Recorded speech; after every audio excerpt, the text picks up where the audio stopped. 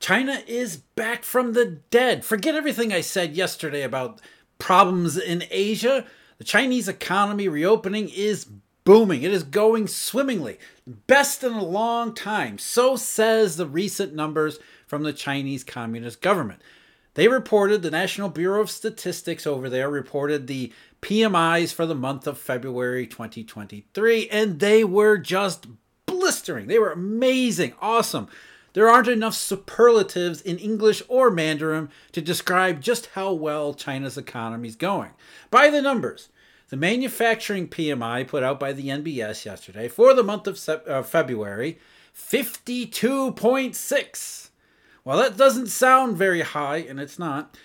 That's the highest in a decade. You have to go back to April of 2012's 53.3 to see anything better. That just edges out September's 2017, not very high, 52.4. So best number in over a decade. The production index, 56.7, way up from last month. New orders, 54.1 for manufacturers. That's also the highest since April of 2012. And new export orders, 52.4, not very high. That's booming, apparently. That's another big improvement over the last couple months. China's economy in manufacturing has come flying back to life, says most people. Non-manufacturing, not as much superlative because it was 56.3, and that's higher than anything recently, except it's down the highest since March of 2021. The new orders index of 55.8, also the highest since March of 2021. The production component for both manufacturing and non-manufacturing give us the composite or the general output of 56.4, which is the highest in the data that I have because I don't think it goes back that far. Just beats out September 2017. So the highest in a long time for manufacturing, the highest in a couple years for non-manufacturing, the highest on record for the general output PMIs. China is booming. And we can, the Chinese government says so too. The NBS, their spokesman, Zhou Qinghe, said, in February, the effects of policies and measures to stabilize the economy further emerged, combined with favorable factors, such as the fading impact of the epidemic, the resumption of work and production of enterprises, the resumption of businesses, and the resumption of market accelerated. I don't know what that means. And the level of China's economic prosperity continued to pick up. It all sounds so great, and Western media, of course, has embraced it. China is back to business and things are booming. Or are they? That's what we're going to talk about today, as well as the ISM manufacturing in the U.S., which spooked some people because of a particular component. But first, I'm Jeff. This is Eurodollar University. Thank you very much for joining me. As always, if you're interested, Eurodollar University membership's available, background details, the monetary system, plumbing, history, all that great stuff. The basics available at eurodollar.university, as is the Eurodollar University's daily deep dive analysis, where we dive deep into China, into Europe, into money and curves and all of the macroeconomic implications of everything around us. That's at Eurodollar University too. A daily briefing I do, partnership with Markets Insider Pro, where we're going to go over, I guarantee you today, there'll be lots about enough of a briefing on China, the ISM, whatever's happening that particular day in terms of macroeconomic economic details, as well as what's moving market curves and the like. All of the information available, eurodollar.university. So we need to talk about PMIs. That's where we need to begin today, because I think there's a lot of confusion about what PMIs tell us. A number of such as the NBS manufacturing, 52.6. What does that actually mean? Well, technically speaking, it is the highest in over a decade, going back to April of 2012. But what does it actually mean? All it means is that there was a very small number of sample respondents telling the Chinese government they're seeing more activity, or more activity in terms of the individual components. So if it's production, then a little bit more A few more respondents are seeing production than are seeing declines in production. If it's new orders, a few more respondents are saying they see an increase in new orders than a decrease. And it might even be just a very narrow number, because there's also a lot of respondents who say we don't see any change from last month.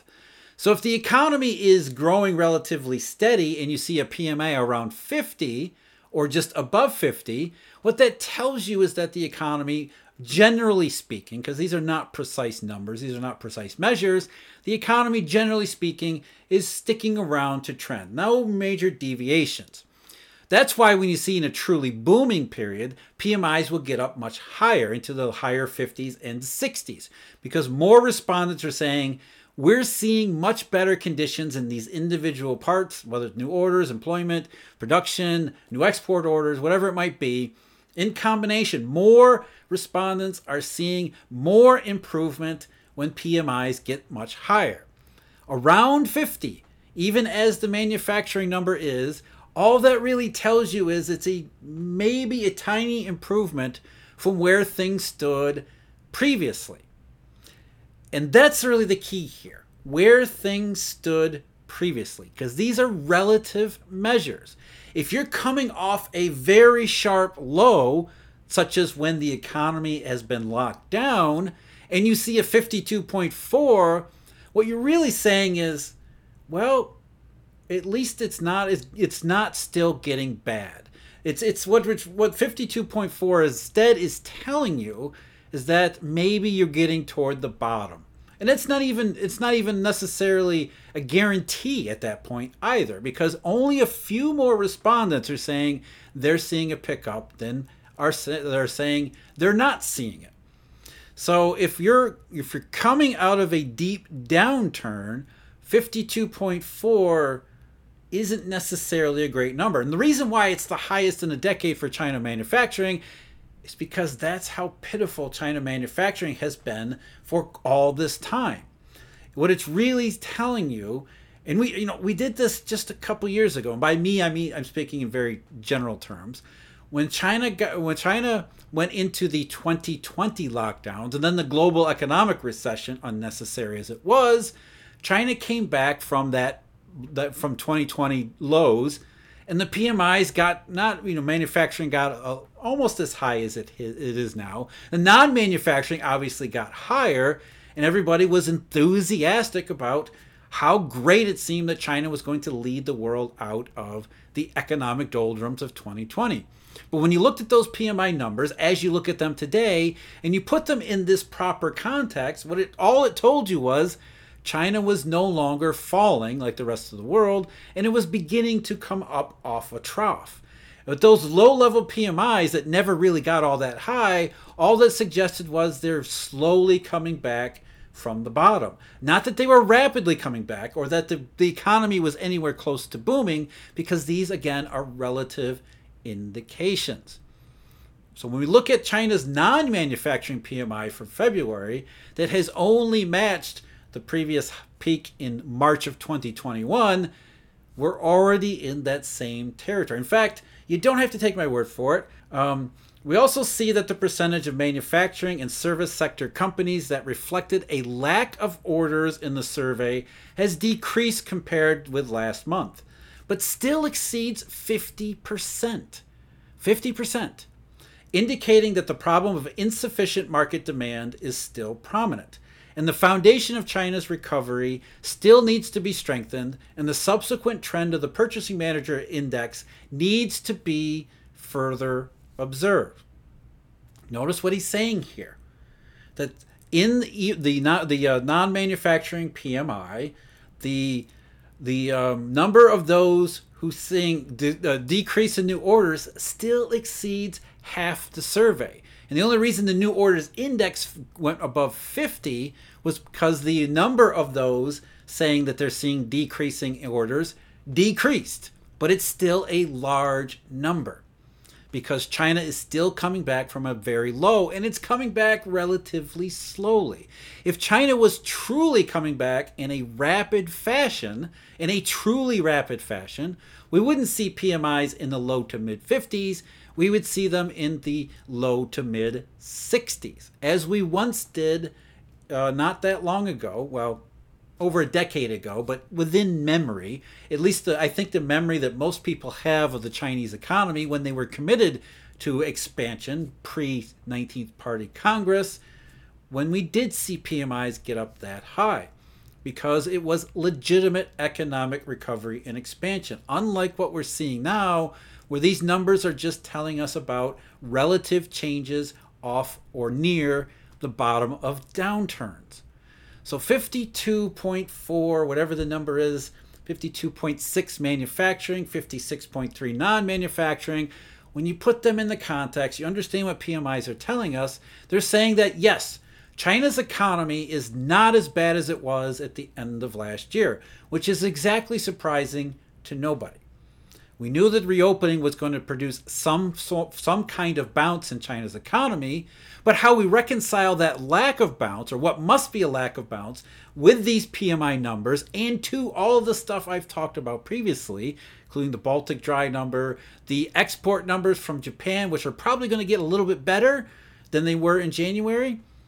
What that means is, again, China's economy fell down, and reopening is just reopening. That's all it is. It's not a legitimate economic boom. It's not a major acceleration. It's not the world save us from recession type of activity or increase in acceleration in activity that everybody's looking for. You have to put these PMIs in perspective. In one sense, what we're seeing out of those from China is exactly the way that those other indications have said. China's economy went way down, and it's kind of hanging out at way down.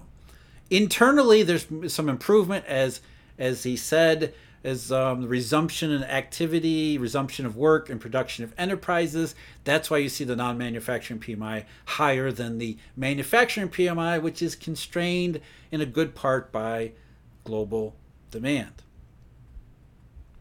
We also got the PMI, the big one, the granddaddy of all PMIs, the ISMs, for the United States for the month of February. And it was basically unchanged from the shocking low in January. So the headline was 47.7 versus 47.4, so basically unchanged, not much of an improvement there. There was an improvement in new orders, but again, these things are all relative. From the real bad low of 42.5 in January, new orders index in February was 47, so still contracting, but not as many are saying that it's contracting or as bad as of a contraction as it was in the previous month of January. The employment number, if you care, 49.1 versus 50.6. That certainly doesn't mean that mass layoffs are happening. In fact, the ISM's press release noted how, quote, new order rates remain sluggish due to buyer and supplier disagreements regarding price levels and delivery lead times. The index increase suggests progress in February, but not really relative. Panelist companies continue to attempt to maintain headcount levels through the projected slow first half of the year in preparation for a stronger performance in the second half. That part is every recession we see and document throughout post-war economic history, especially in the United States.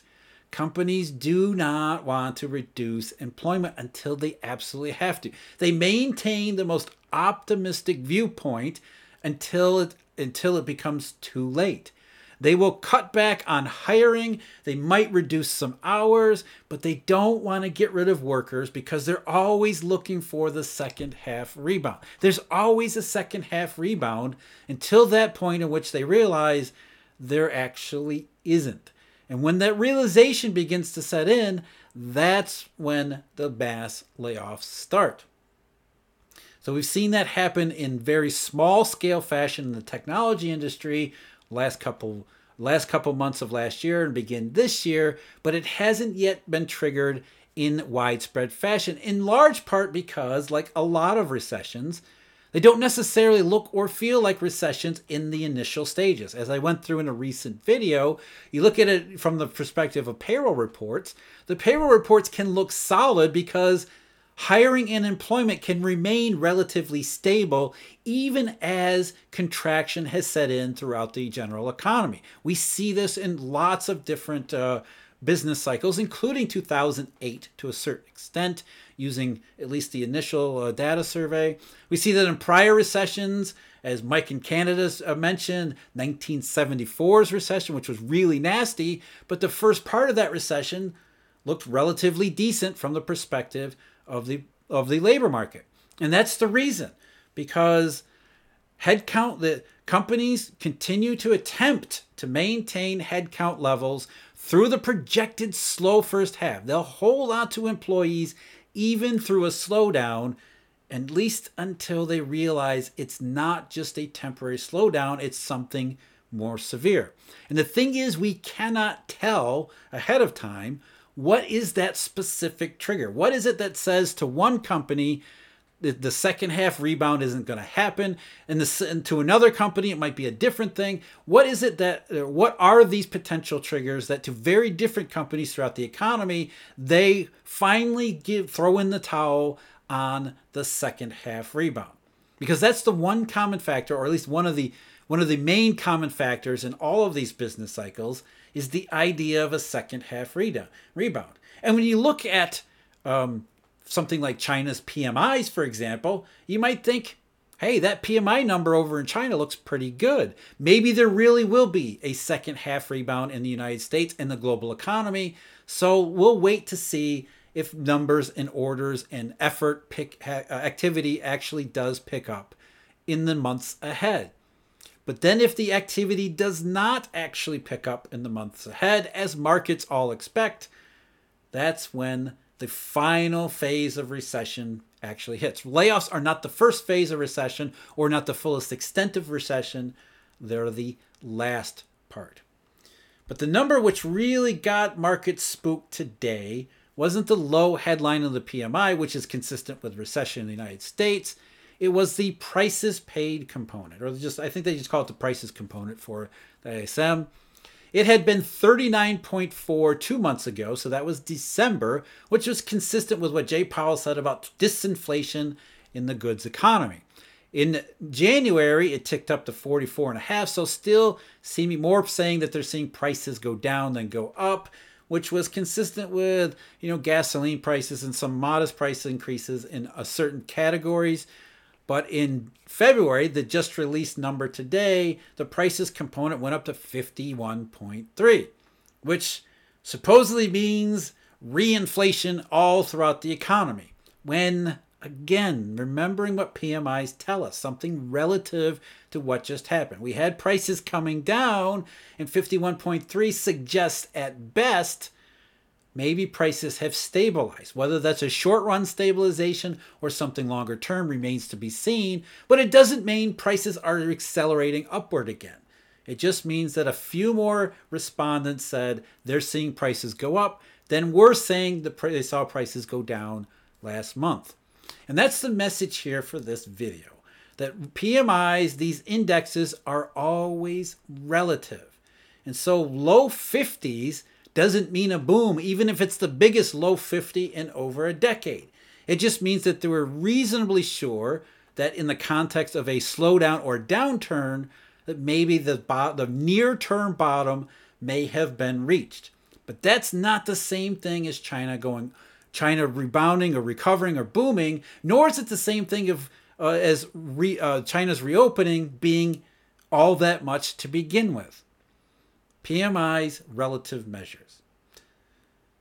I'm Jeff. This is Eurodollar University. Thank you very much for joining me. As always, huge thank you to Eurodollar University subscribers, the research subscribers, as well as our generous Eurodollar University members. Until next time, take care.